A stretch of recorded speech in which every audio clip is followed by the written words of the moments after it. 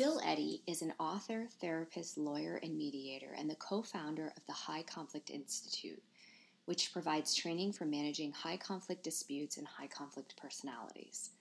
Bill has trained professionals and companies in the U.S. and abroad, and has written several books on high conflict personalities at work and at home, including High Conflict People in Legal Disputes, Splitting, Protecting Yourself While Divorcing Someone with Borderline or Narcissistic Personality Disorder, It's All Your Fault at Work, Managing Narcissists and Other High Conflict Personalities, 5 Types of People Who Can Ruin Your Life, and others. In our conversation today, Bill and I talk about how you can identify someone with a high conflict personality, what are the different types of personality disorders that often go along with high conflict personalities, and some super helpful tips on how to deal with these types of people at home and in our personal lives.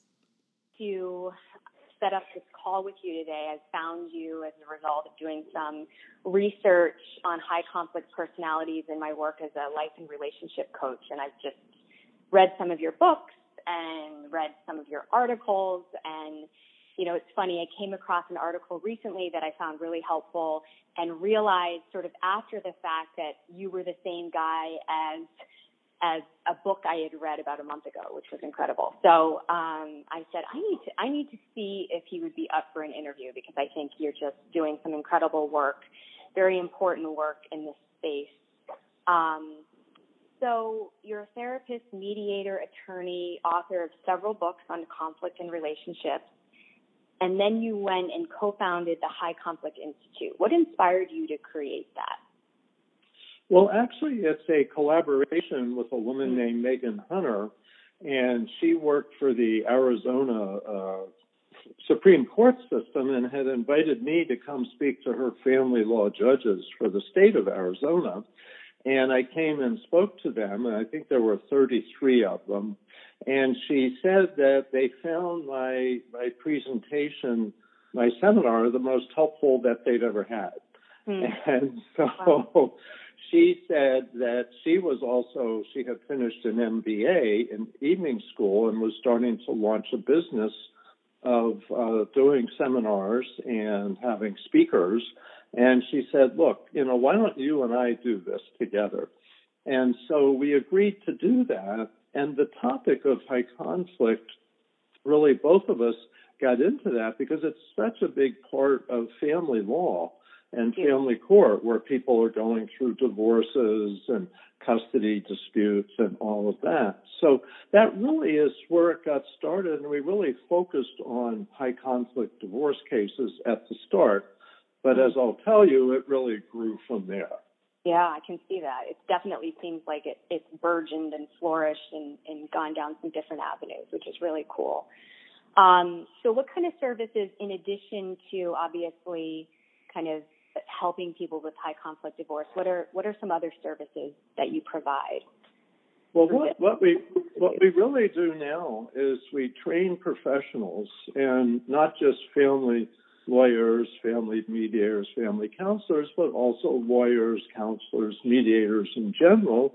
Also now we're doing a lot of training and consulting in the workplace. So human resource managers, employee assistance professionals. We're also training administrators, managers, and so we've really branched out, but the services we provide to the average individual is a lot of free articles so that they can get tips for managing situations with a high conflict person, whether it's a family member, a neighbor, someone at work. And also we have books, videos, etc. So we're basically an educational and training service. So people can come to our website, highconflictinstitute.com, and get information, or they can also arrange consultations with us, or having us come speak to a group. Although I have to say, I've been traveling the last 12 years around the country and around the world, and the last 3 months, all that came to a halt, and so I'm doing everything by Zoom now. So, But that's basically it, education and training. Yeah.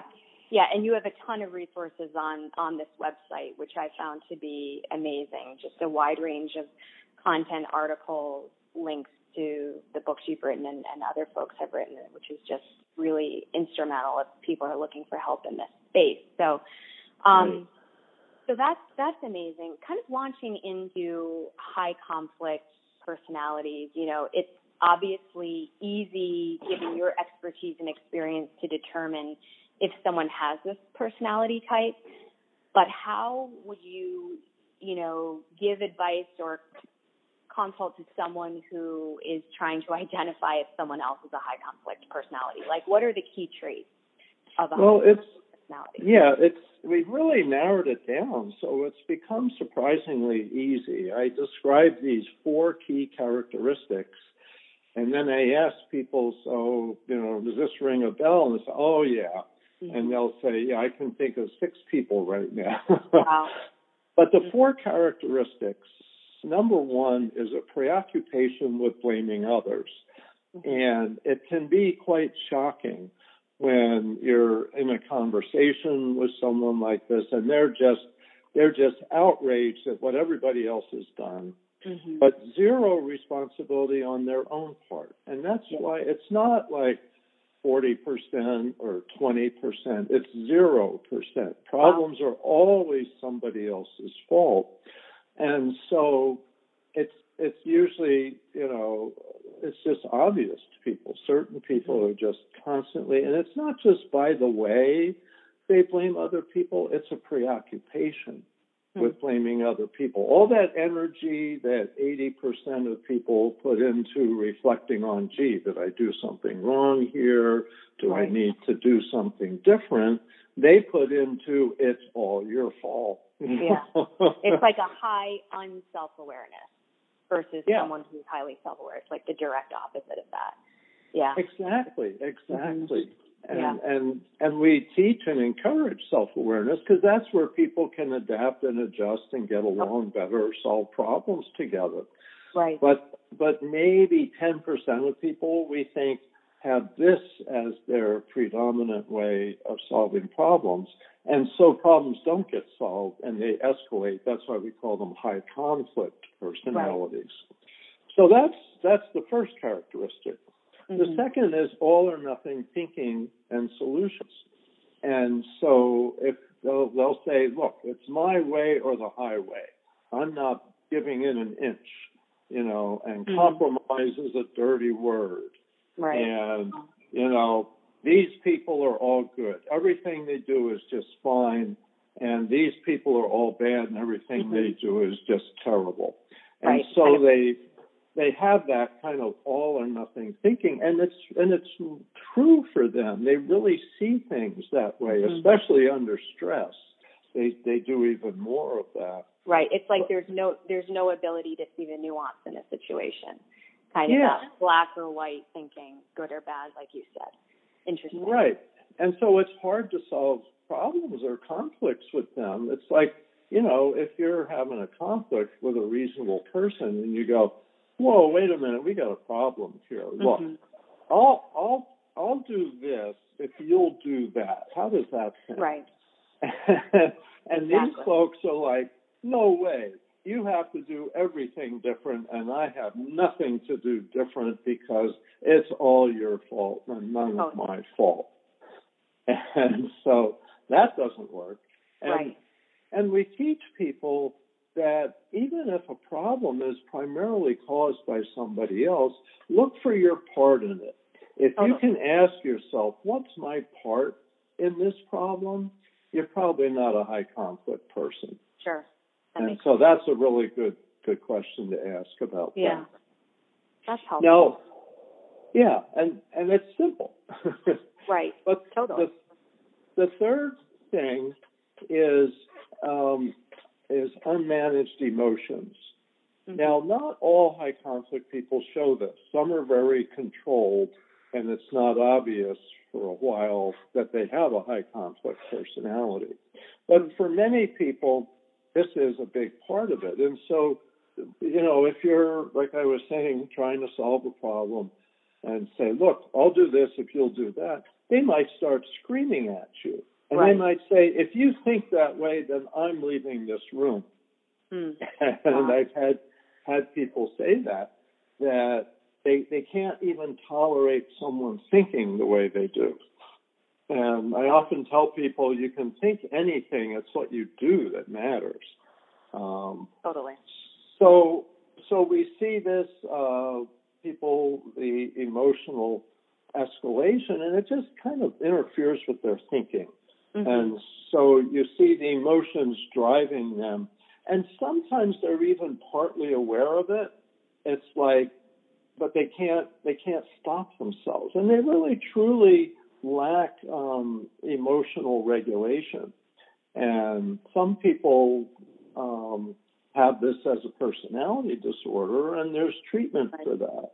Right. And some people learn to regulate their emotions who didn't used to. And it's a step-by-step slow process, but people can learn to do that. But our high conflict people feed conflicts because of that emotional, unmanaged emotions. Right. And what I find interesting about this personality type is they're sort of imposing distress on other people that's probably throwing the person that they're interacting with, their nervous system, completely out of whack. But it's almost because their own nervous system, in response of their inability to regulate their emotion, is completely out of whack. So it's interesting how it's like this dual effect on themselves and imposing on other people. Yes, and that's a good point, because people don't realize emotions are contagious. So you're exactly right. Yeah. Interesting. Now, okay. Yeah. Go ahead. Now, as a therapist, I've had clients with these types of problems sometimes, and they've even said, I want you to feel as bad as I feel. And so if they're suddenly yelling, and I know this as a therapist, I say, well, what's going on underneath here? What thoughts got triggered there? Well, that you think I'm an idiot or I'm a failure or something like that. And I said, I don't think that at all. Let's back this up and find out what triggered that, and how you can, have a more accurate thought going here, because that may help your emotions calm down. Totally. Yeah. And so that's a slow learning process, but some people, sometimes it takes 6 months, sometimes a couple of years, start going, I have to check myself. I have to see what thought I have that's driving this emotion. Sure. What are some ways that people can sort of check themselves if they're in the midst of this emotional kind of turmoil? I think, first of all, is that question I mentioned earlier. Say, wait a minute, what's my part in this? Right. But the second thing is, what was I thinking when those emotions started taking over? Sure. Because that's a big part of what they call cognitive therapy. Is that the way you think influences the way you feel. So a simple example is you look out the window and it's cloudy outside. You say, oh, darn, it's cloudy outside. I wanted to sit in the yard. It's supposed to be summer and beautiful, and now I'm going to have a rotten day because it's cloudy outside. Well, that's what we call a cognitive distortion, because it's kind of all or nothing thinking about the clouds.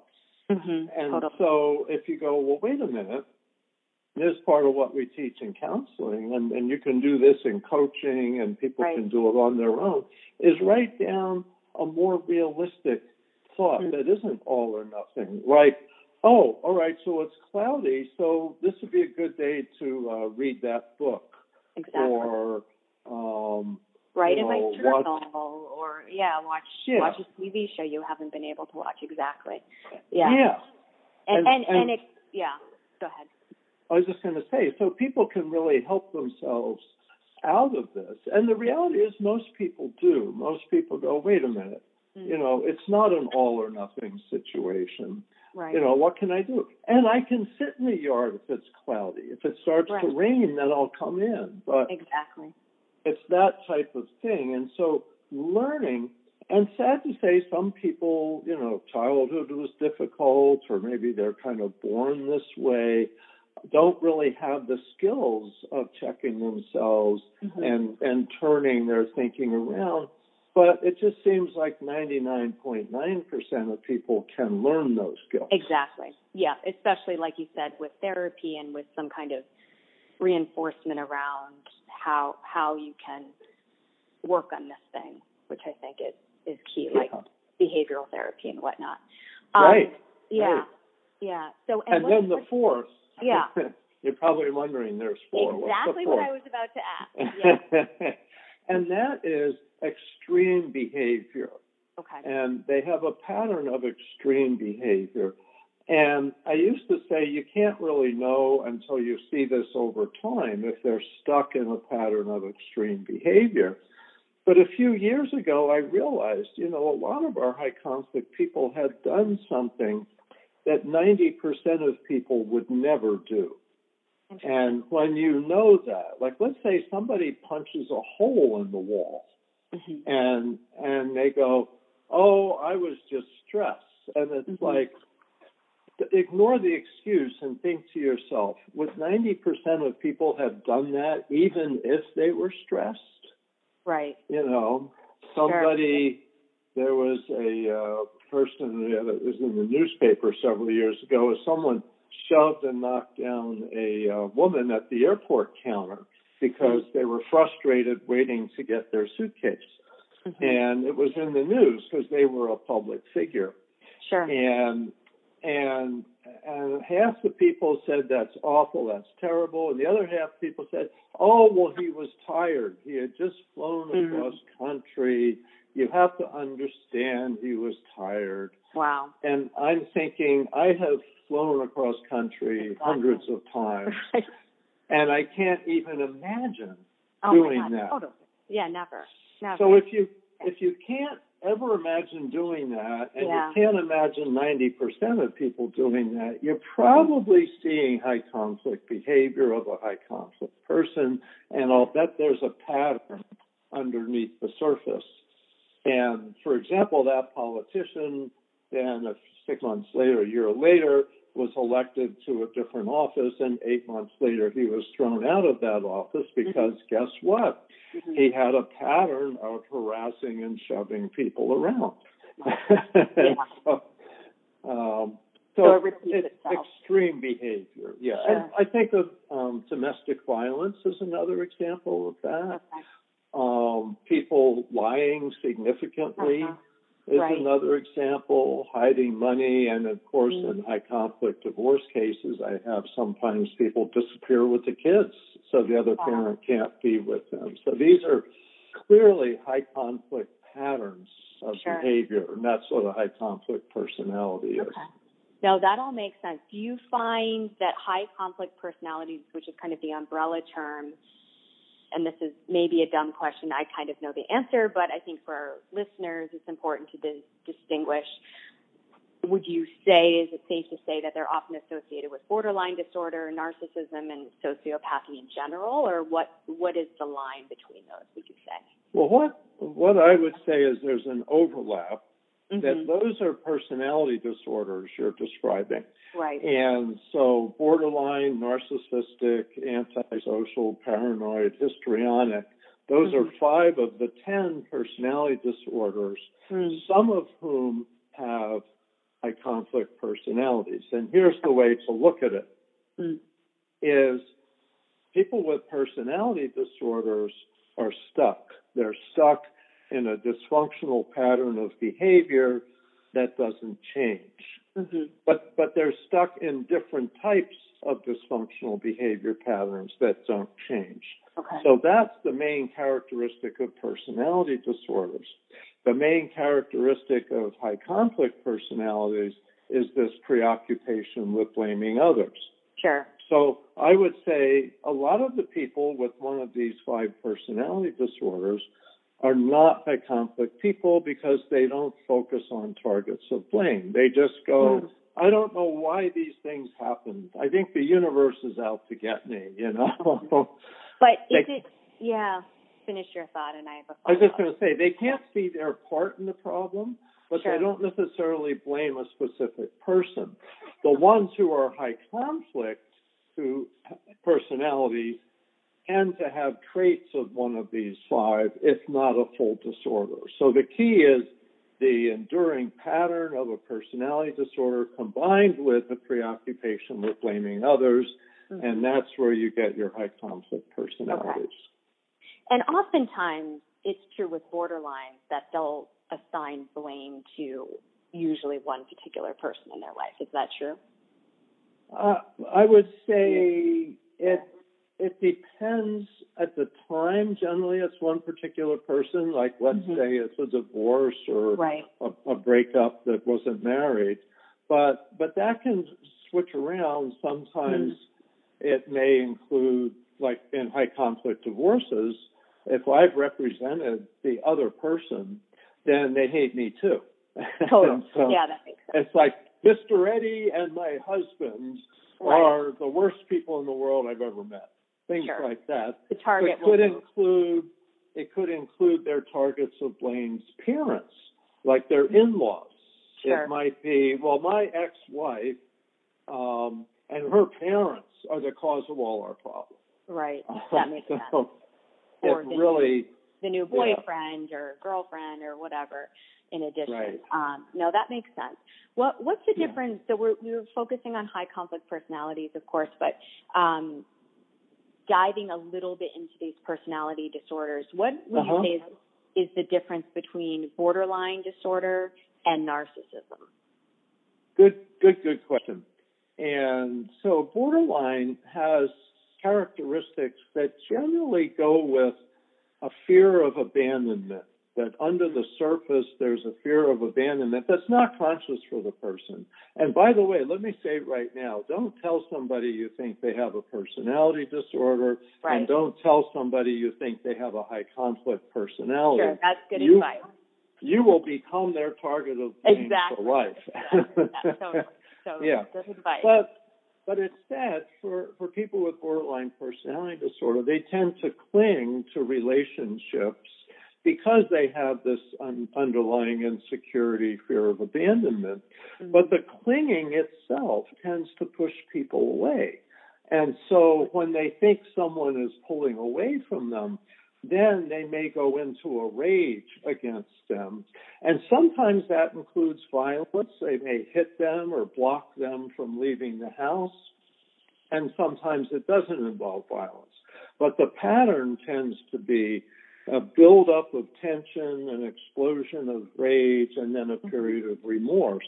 And whether it's a man or a woman, this borderline pattern really seems to go with maybe about 6% of the U.S. adult population, because the research says borderline's about 6% of the population. So the characteristic is mood swings, sudden intense anger, and difficulty regulating their emotions. So the ones that, they may be happy and friendly, and a minute later, they are outraged. It's like, leave this house. I can't stand you. Or, get down on your knees and beg for forgiveness or whatever. It's just, and that's an example of emotions taking over. And then the next day they just feel horrible about that. Or forget about it. Is that? Or forget about it. Can happen where they just totally forget their behavior the day before. Yeah.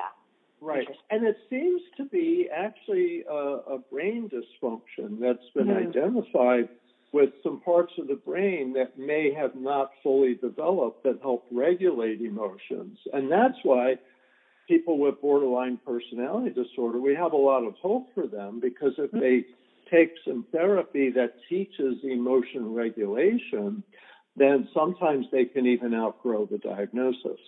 Wow. And so, so we're really encouraged. It's just hard to get people into therapy because they think it's everybody else's fault and they don't have a problem. The assigning of blame toward it.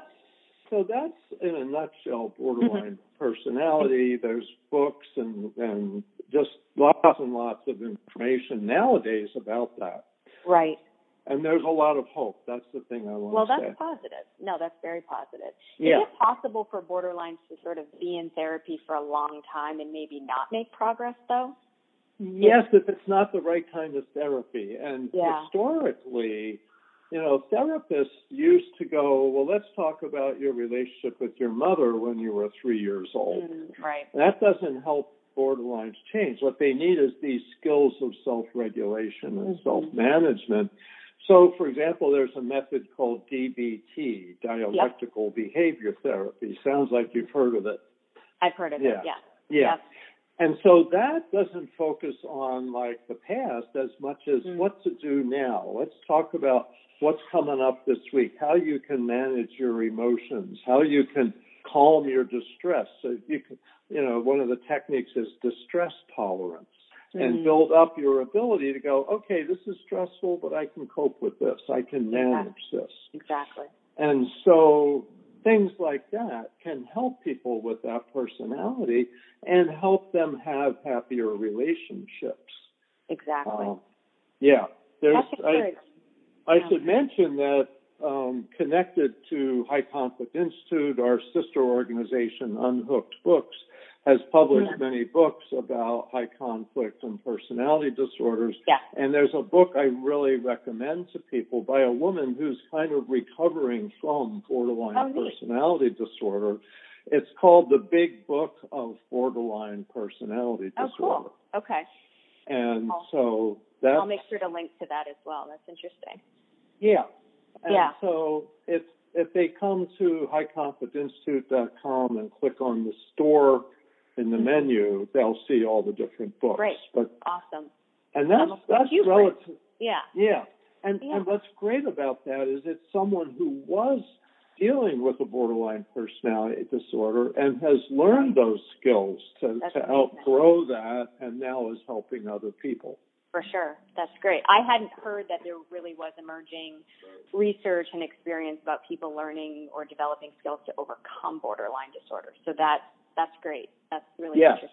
Yeah. Yes. Now, and if people can get encouraged into treatment, sometimes they can save a relationship. Not always, but sometimes. Yeah. So you wanted the other side of this. You wanted narcissistic. Let's hear about that. So narcissistic personality disorder, the themes with that are I'm very superior and having disdain for people who are inferior. So what they do is they split people into superior and inferior, or winners and losers. And this is parallel in a way to people with borderline personality disorder who tend to split people into all good or all bad, and they kind of switch back and forth. Well, narcissists see people as all good or all bad. And in a way, they have self-esteem dysregulation. In other words, borderline have emotion dysregulation, and narcissists have self-esteem dysregulation or unmanaged self-esteem. So they're constantly pumping themselves up by putting other people down. So relationships with them, they're very charming at first and very seductive. They say you're wonderful, they do this, that, and the other thing. But once they have you, once you've committed to them, you now get to be the person that they dump on to make themselves look superior. And so you may be standing in public or with a group of friends, and then they start talking about you like you're a real idiot. And people go, oh, I didn't realize that about her. But it's not her, it's him saying that. Right. Wow. So it's interesting about the self-esteem. Does it come from like a deep feeling of inferiority? Is that the base of narcissism? Well, it's interesting because there's really two types of narcissists in terms of their backgrounds. So traditionally, therapists have seen people who became narcissistic generally because of, say, an abusive history in childhood, being told they were stupid growing up, and they overcompensated for that. And so there's a deep sense of shame that's hidden inside, and they're always trying to keep a lid on that by saying, I'm really wonderful, I'm the best at this, I'm the best at that. And then someone will point out that they aren't, and look at what you did. You destroyed this thing, and they'll feel some of that shame, which will make them afraid and then angry. And so they'll even put more energy into putting down the person who attacked them. And so they see it as a narcissistic injury, which is very common for narcissists because they're not superior people. They're just people. We're all people.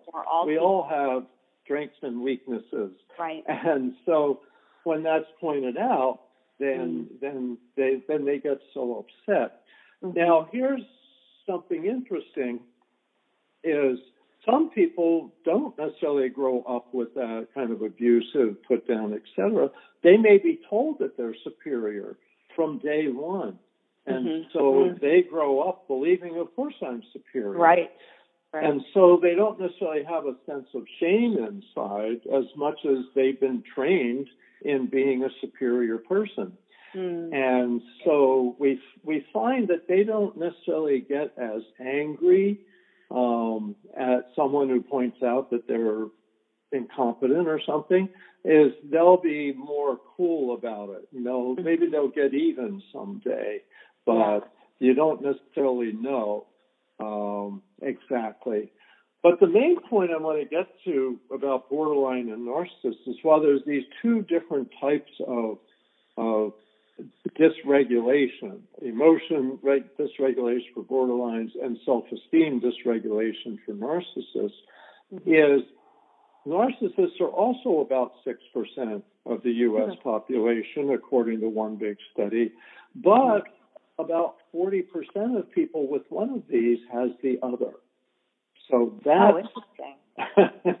So when you say what's the difference, it may be hard to see. Maybe hard to see with some people because they have both, or maybe just traits of both. And if they have traits, that means they may be more able to change, whereas a disorder means they don't change, basically. Sure. Yeah, very interesting. Yeah, that's something I hadn't come across. Very interesting. So back to a little bit the high conflict people in general. Is it possible, have you seen in your experience, that people with help or therapy can effectively become low conflict over time? Is that possible? It is. And it really is a question of degree, but all of this is on a continuum. Some people are much more blaming of others than others. And so what I believe is that people who are less severe are more open to change. And it's worth teaching skills. Like I developed with High Conflict Institute a method for high conflict divorce for teaching some basic conflict resolution skills to parents that were going to family court all the time, fighting over the kids. And often one or both parents had high conflict patterns of behavior. And so we have the courts, and it's going now in a few cities. It's called New Ways for Families, and new ways means new skills. Sure. And so we teach. They each have 6 individual sessions with a therapist and then 3 parent-child sessions. And we teach 4 big skills. Tell me if you notice what these are related to. We teach flexible thinking. We teach managed emotions. We teach moderate behavior. Right. And we teach checking yourself. Right. So these are all parallel. Exactly. Yeah. To the high conflict. And so people that have gone through that have said they learned skills, they found it helpful, and it's not defensive because we don't talk about the past. We just teach these skills and have them practice using them going into the future. So we see some people make a big enough change, they can stay out of court because they can solve their own problems now. Some people don't change. So it's really a question of degree, but I think it's worth trying with everybody to teach them skills. And let me just mention while I'm at it, we adapted that method for the workplace. That's so great. when there's an employee who may be showing high conflict behavior, blaming others, all or nothing, that they can get coaching either like with their employee assistance professional for 3 sessions or an outside coach or counselor. We call that one New Ways for Work because new ways means new skills. Exactly. And we try to keep it simple because that's what really works. That's how people remember. Yeah, if it's too complex, people won't. Yeah. It won't sink in as easily. Yeah, interesting. So, you mentioned obviously high complex personalities at work, in relationships and families, and it's just, I think, something that we can't avoid coming across as personality type at one point or another in our life. Right. So what are some basic ways that we can manage this personality type? And it's sort of a 2-part question, but what are some ways we can manage this personality type at work? Well, I'm going to give you a basic method for any setting. Sure. And that is, we call it the CARS method, C-A-R-S. So there's 4 things that seem to help. The C is for connecting with them. Is we often want to disconnect or get angry at them, but instead, if you try to connect with them, especially with empathy, with paying attention, with giving them some respect for something, however small, it seems to calm them down and make it easier to manage the relationship with them. And so whether that's at work and they're being difficult and you say, having a hard day, Bob, it looks like, what's going on? You want to tell me about it? And that's attention. That's empathy, attention, and respect. It shows some empathy, attention. And I see you're frustrated. You did a really good job on that report last month. I'm sure you'll be able to get this to work out as well. And so feeling respected calms people down. Feeling empathy calms people down. So that's one of the most important things. I had a consultation client once, a woman who had a new manager, and the new manager picked on her and had her as her target of blame. Sure. And so she said, I try to avoid the manager. I sneak into the office in the morning before she can see me. And so I said, well, I want to suggest connecting with her. Do the opposite. Yeah, Ask her how her weekend was. Tell her that was a great presentation last week. Within a month, she said, I'm now my manager's favorite. Wow, amazing. Well, and it's so interesting, too, because with high conflict personalities, our reaction is to avoid them, and because they cause so much stress and they're scary, and, it makes sense to avoid what's threatening and scary to us, but to effectively do the opposite that's interesting, and I can see how over time that would work. Yeah, that's cool. Interesting. And it's especially helpful if there's somebody that you can't totally avoid.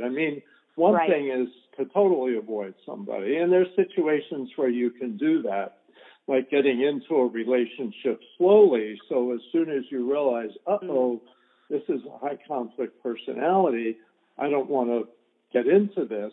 Sure. It's easier to back out if you ease in. Exactly. And so that's a way that you can deal with it. But if you can't, let's say it's a relative that you're going to see at Thanksgiving or the holidays, something like that, this is a good method to help manage them. Yeah, that's perfect. So CARE, C-A-R-E, that's great. I like that. So let me tell you about the A. Yes. I'll be quick. A is analyzing options. And so just saying, look, you've got a choice here. Let's look at your options. So you can help somebody who's frustrated and upset by focusing them on, let's look at your choices. Or if it's with you, and you can say, if you're going to talk to me that way, maybe it's over the phone. If you're going to talk to me that way, I'm going to hang up.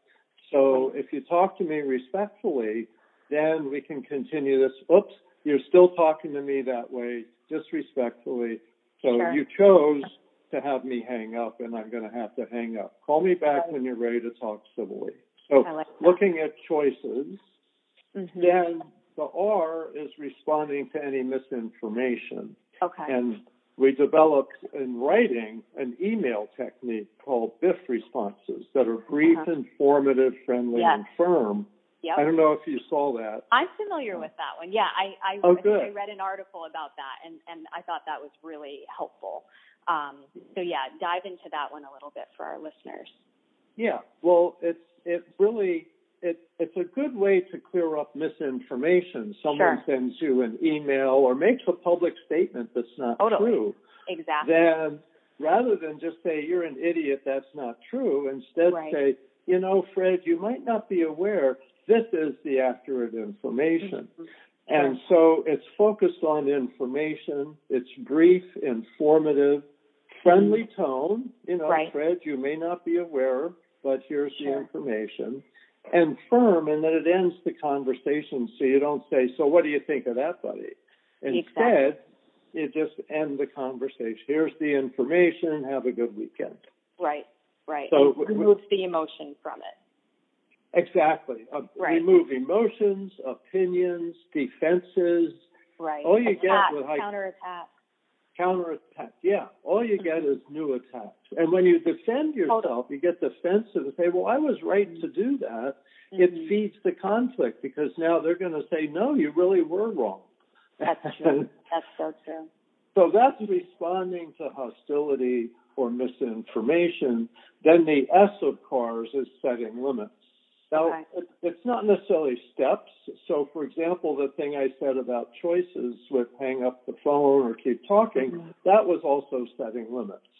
And so that's an example that you can set personal limits. Say, no, I'm not going to discuss that. And if you keep discussing that, I'm going to end the meeting. You know, Susie, you're not respecting my boundary on this, so I'm not going to be able to help you any further. If you respect my boundary, then I can keep helping you. Things like that. I like that. Okay, that's amazing. So in addition to that approach, you know, high conflict personalities impose a lot of stress on people, obviously in the workplace and at home. What are ways that people on the opposite side of things can sort of reduce the stress that they're feeling from dealing with these people? Well, I think part of it is keeping an arm's length relationship, not getting too close, and trying to change how the person feels. Because a lot of times people try to, you know, help the person not have their high conflict personality. And you just can't do that. It's like helping someone stop drinking. By sitting with them at a bar and saying, you know, you really shouldn't be drinking like that. It's like, you know, kind of a futile effort. You're not going to change them. So keeping that, and there's a few sayings we have that are often helpful. One that's my favorite is, it's not about me. So when they're saying, Bill, you're doing everything wrong, you're an idiot, you're not helpful, you know, I thought you knew what you were doing, but you're totally incompetent. And is to remember, this is about them. It's not about me. This isn't an objective assessment. This is blame. And it's just, I'm their target of blame at that moment. And so it's not about me, help. So I've done a lot of mediation, you know, some workplace, a lot of divorce mediation. And before I go into one that I think may be high conflict, I remind myself, I call this putting on my armor. And so I remind myself, Bill, remember, it's not about. I like that. Responsible for their outcome. So if you have a friend who's got some high conflict traits and is doing self-defeating behavior, you can suggest something, but you can't control what they're doing. And don't put a lot of energy into trying to change them. You'll just be frustrated. Totally. And so I'm not responsible for their outcome. It's a big one. I like that. A lot of times the issue's not the issue. they're yelling at you. Let's say you live with a high conflict person. They're yelling at you because, you left your socks in the kitchen and didn't put them away. And they're wrong. Right. Because you didn't do that, or, they're saying something that's absurd. And what's really going on is they're frustrated because they've had to stay indoors all day for 3 months, and they're just blaming whoever's nearby. Totally. So, often the issue's not the issue. Their personality is the issue, that they just blame people. So don't take it personally, and don't get in an argument about the socks. Right. And in that case, would it be helpful if you sense that in someone to say, like, what's going on? I don't really think it's about the socks. Is that helpful with someone like this, or no? Well, you could. And if it's really totally personality-based, they may not even know either. They'll just say, well, it's all your fault, You're just trying to change the subject. It's all your fault. And you and I both know it. And you go, okay, I'm not going to ask any more questions. Sure. But for most people, 80% of people, that's an excellent question to say, wow, what's going on? This seems like something else is going on. Right. And that's a really reasonable question. So some of what I'm saying, you can do with 80% of people, but with high conflict people, who may be about 10% of people, it'll backfire. But when it backfires, you just change the subject. So it doesn't hurt to try reasonable stuff with them. Like if you say, can I give you some suggestions for a couple minutes? And if they go, how dare you give me suggestions? Right. If anyone's giving suggestions, I should be giving them to you. And you go, okay, I get it. Right, exactly. Yeah. I like that. So moving forward a little bit, I've had some clients dealing with, personality types that appear to be high conflict in breakups and divorce. And so that obviously raises the stakes even more as you're going through a divorce or breakup with someone with this kind of personality.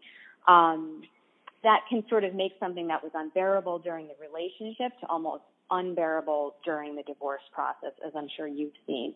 What, and this results in attacks and accusations, many of which aren't always true.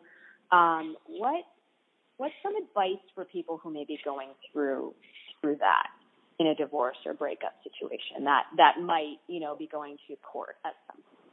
Well, my biggest advice would be to read my book, Splitting, which is protecting yourself while divorcing someone with borderline or narcissistic personality disorder, but really anybody that might be a high conflict person. Even if you don't know, I encourage people to get that book and read it even before they separate, if they can. Okay. And it's an inexpensive way to get hours and hours of advice. Totally. But what I've done in that book, which I co-authored with Randy Krager, who's also written about borderline personality disorder,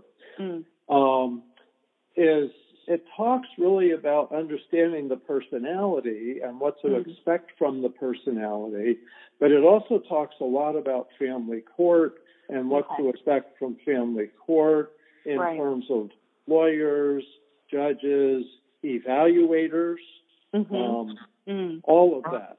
Okay, interesting. Okay, that's a good.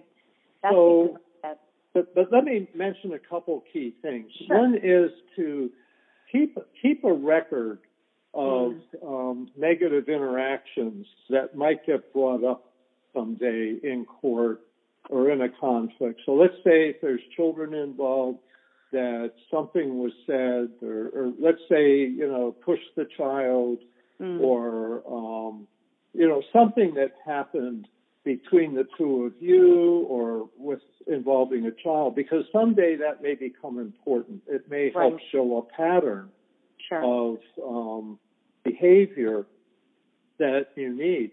I've had people in situations where the other person went to court to get a restraining order against them, by exaggerating a very minor incident and blowing it up into, something terrible. Right. And it wasn't accurate. And if you take notes the same day that something happens, a conversation or a pushing and shoving situation, whatever it is keep a record of those things. So that's one of the biggest suggestions. Okay. But also be careful about what you put in writing. Like use the BIF method to communicate, because a lot of people's emails end up in court nowadays. Sure, and say, process. Right. See, she said you'll never see your children again, Your Honor. She said I would never see the children again. That's what she's like, Your Honor. And you go, yeah, well, I did say that, but I was just really upset that one day, and that's not what I mean. And so don't set yourself up for something like that. Exactly. And a third thing would be avoid social media, because it's so ironic. Let's say a guy has an alcohol problem, and he says, oh, I'm clean and sober, haven't had a drink in 5 years. And then you see this Facebook picture of him at a party where he's, got a beer in his hand or a glass of wine. Sure, yeah, not a good look. 2 weeks ago. Yeah. Yeah, so totally. Those would be my tips.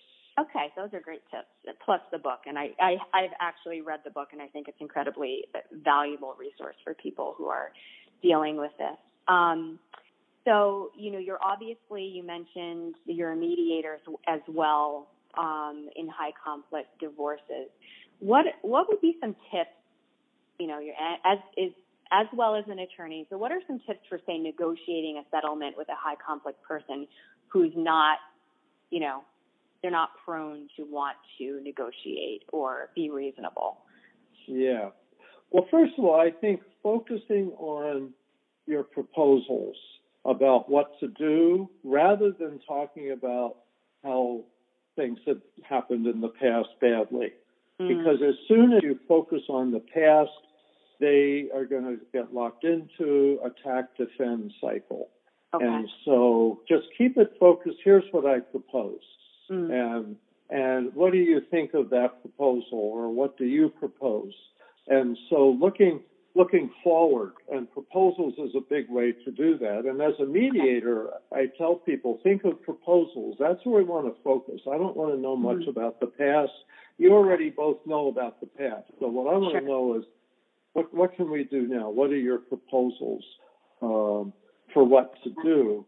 And that gives you a chance, I think, of getting the best thinking of the other person, even if they're a high conflict person. Because, they can be. I've dealt with high conflict people who were lawyers, doctors,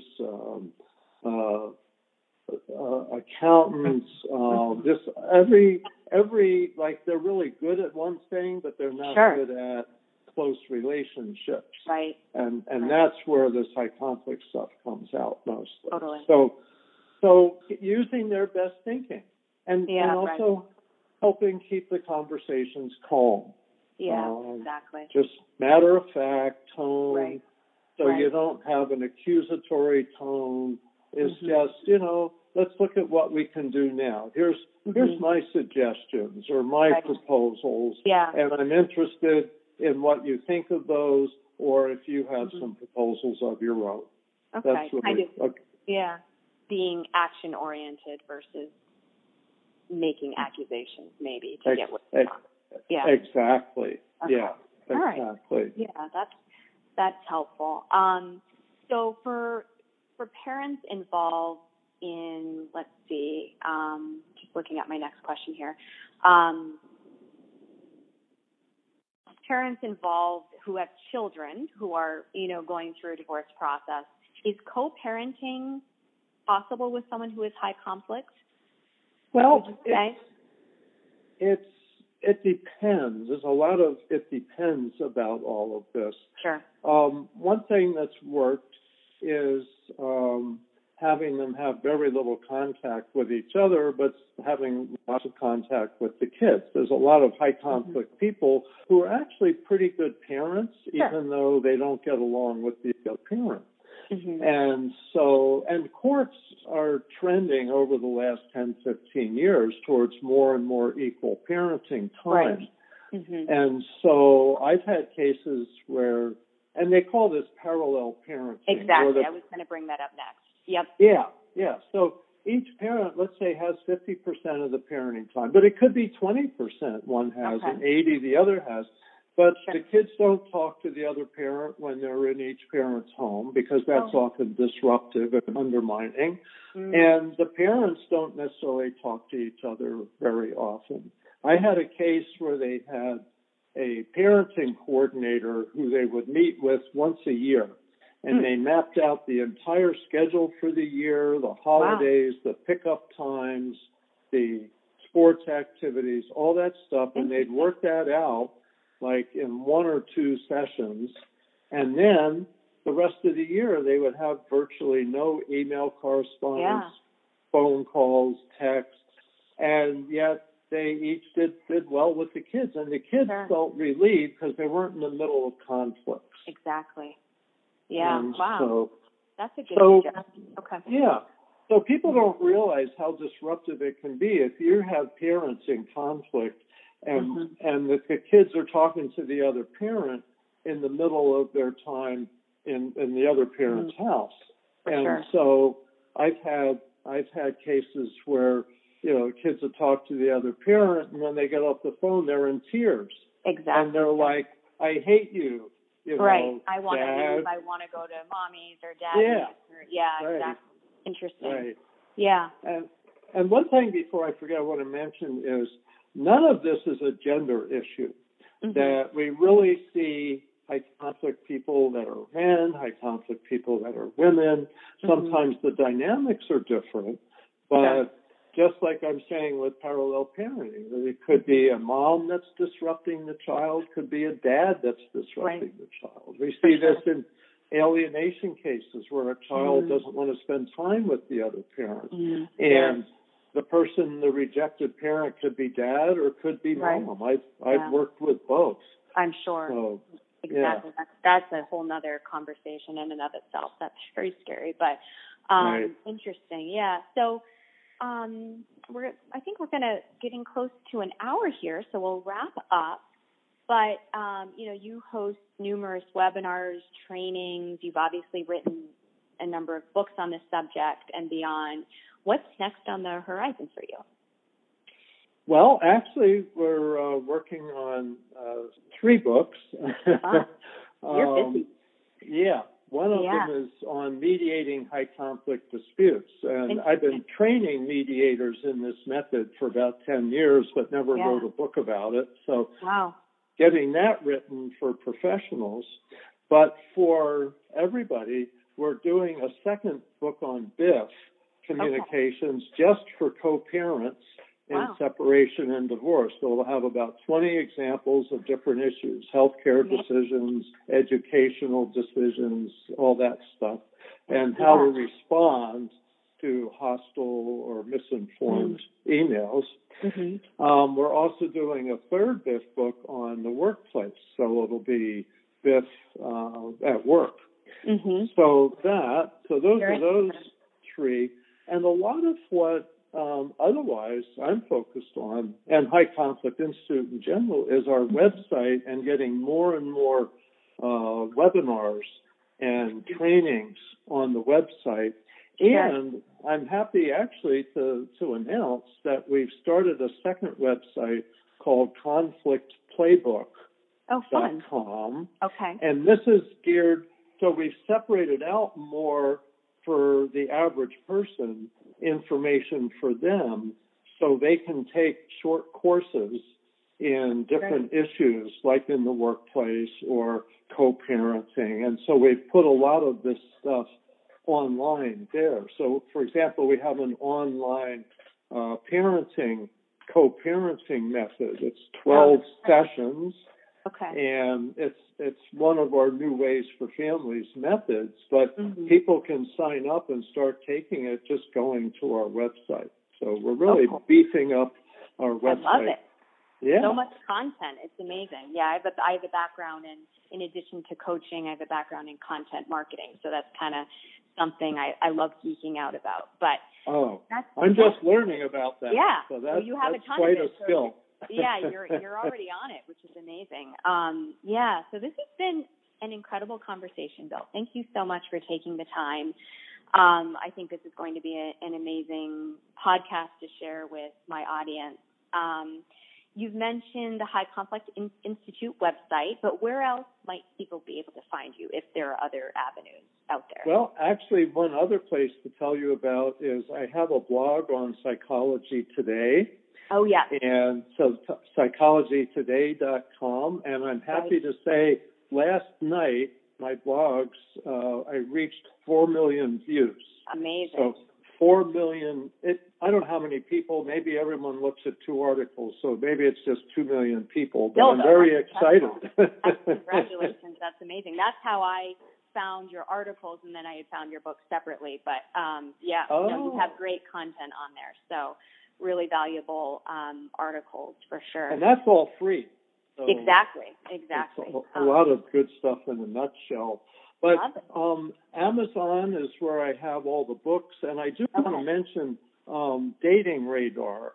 It's a book that helps people not get into high conflict divorces. Interesting. Okay.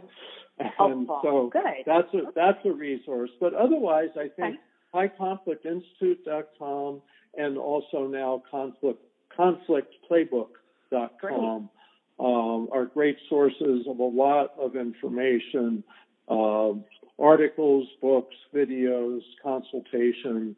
We really want people to help people understand and manage high conflict relationships. Yeah, I mean, you're doing great work. It's very important, and it's definitely something that people need help with because it's not necessarily intuitive in dealing with this challenging sort of personality. So thank you so much for your time, Bill, and let's stay in touch. Sounds good. Thank you, Sarah. Take care, Bill. Bye-bye. You too. Thanks. Bye-bye. Bye-bye. You can find more expert advice from Bill Eddy at his blog on psychologytoday.com, at highconflictinstitute.com, and his books on Amazon and wherever books are sold. If you enjoyed this conversation, please leave a review and make sure to follow us on iTunes and Spotify and on Instagram and Facebook at @InterrelatePodcast. See you next time.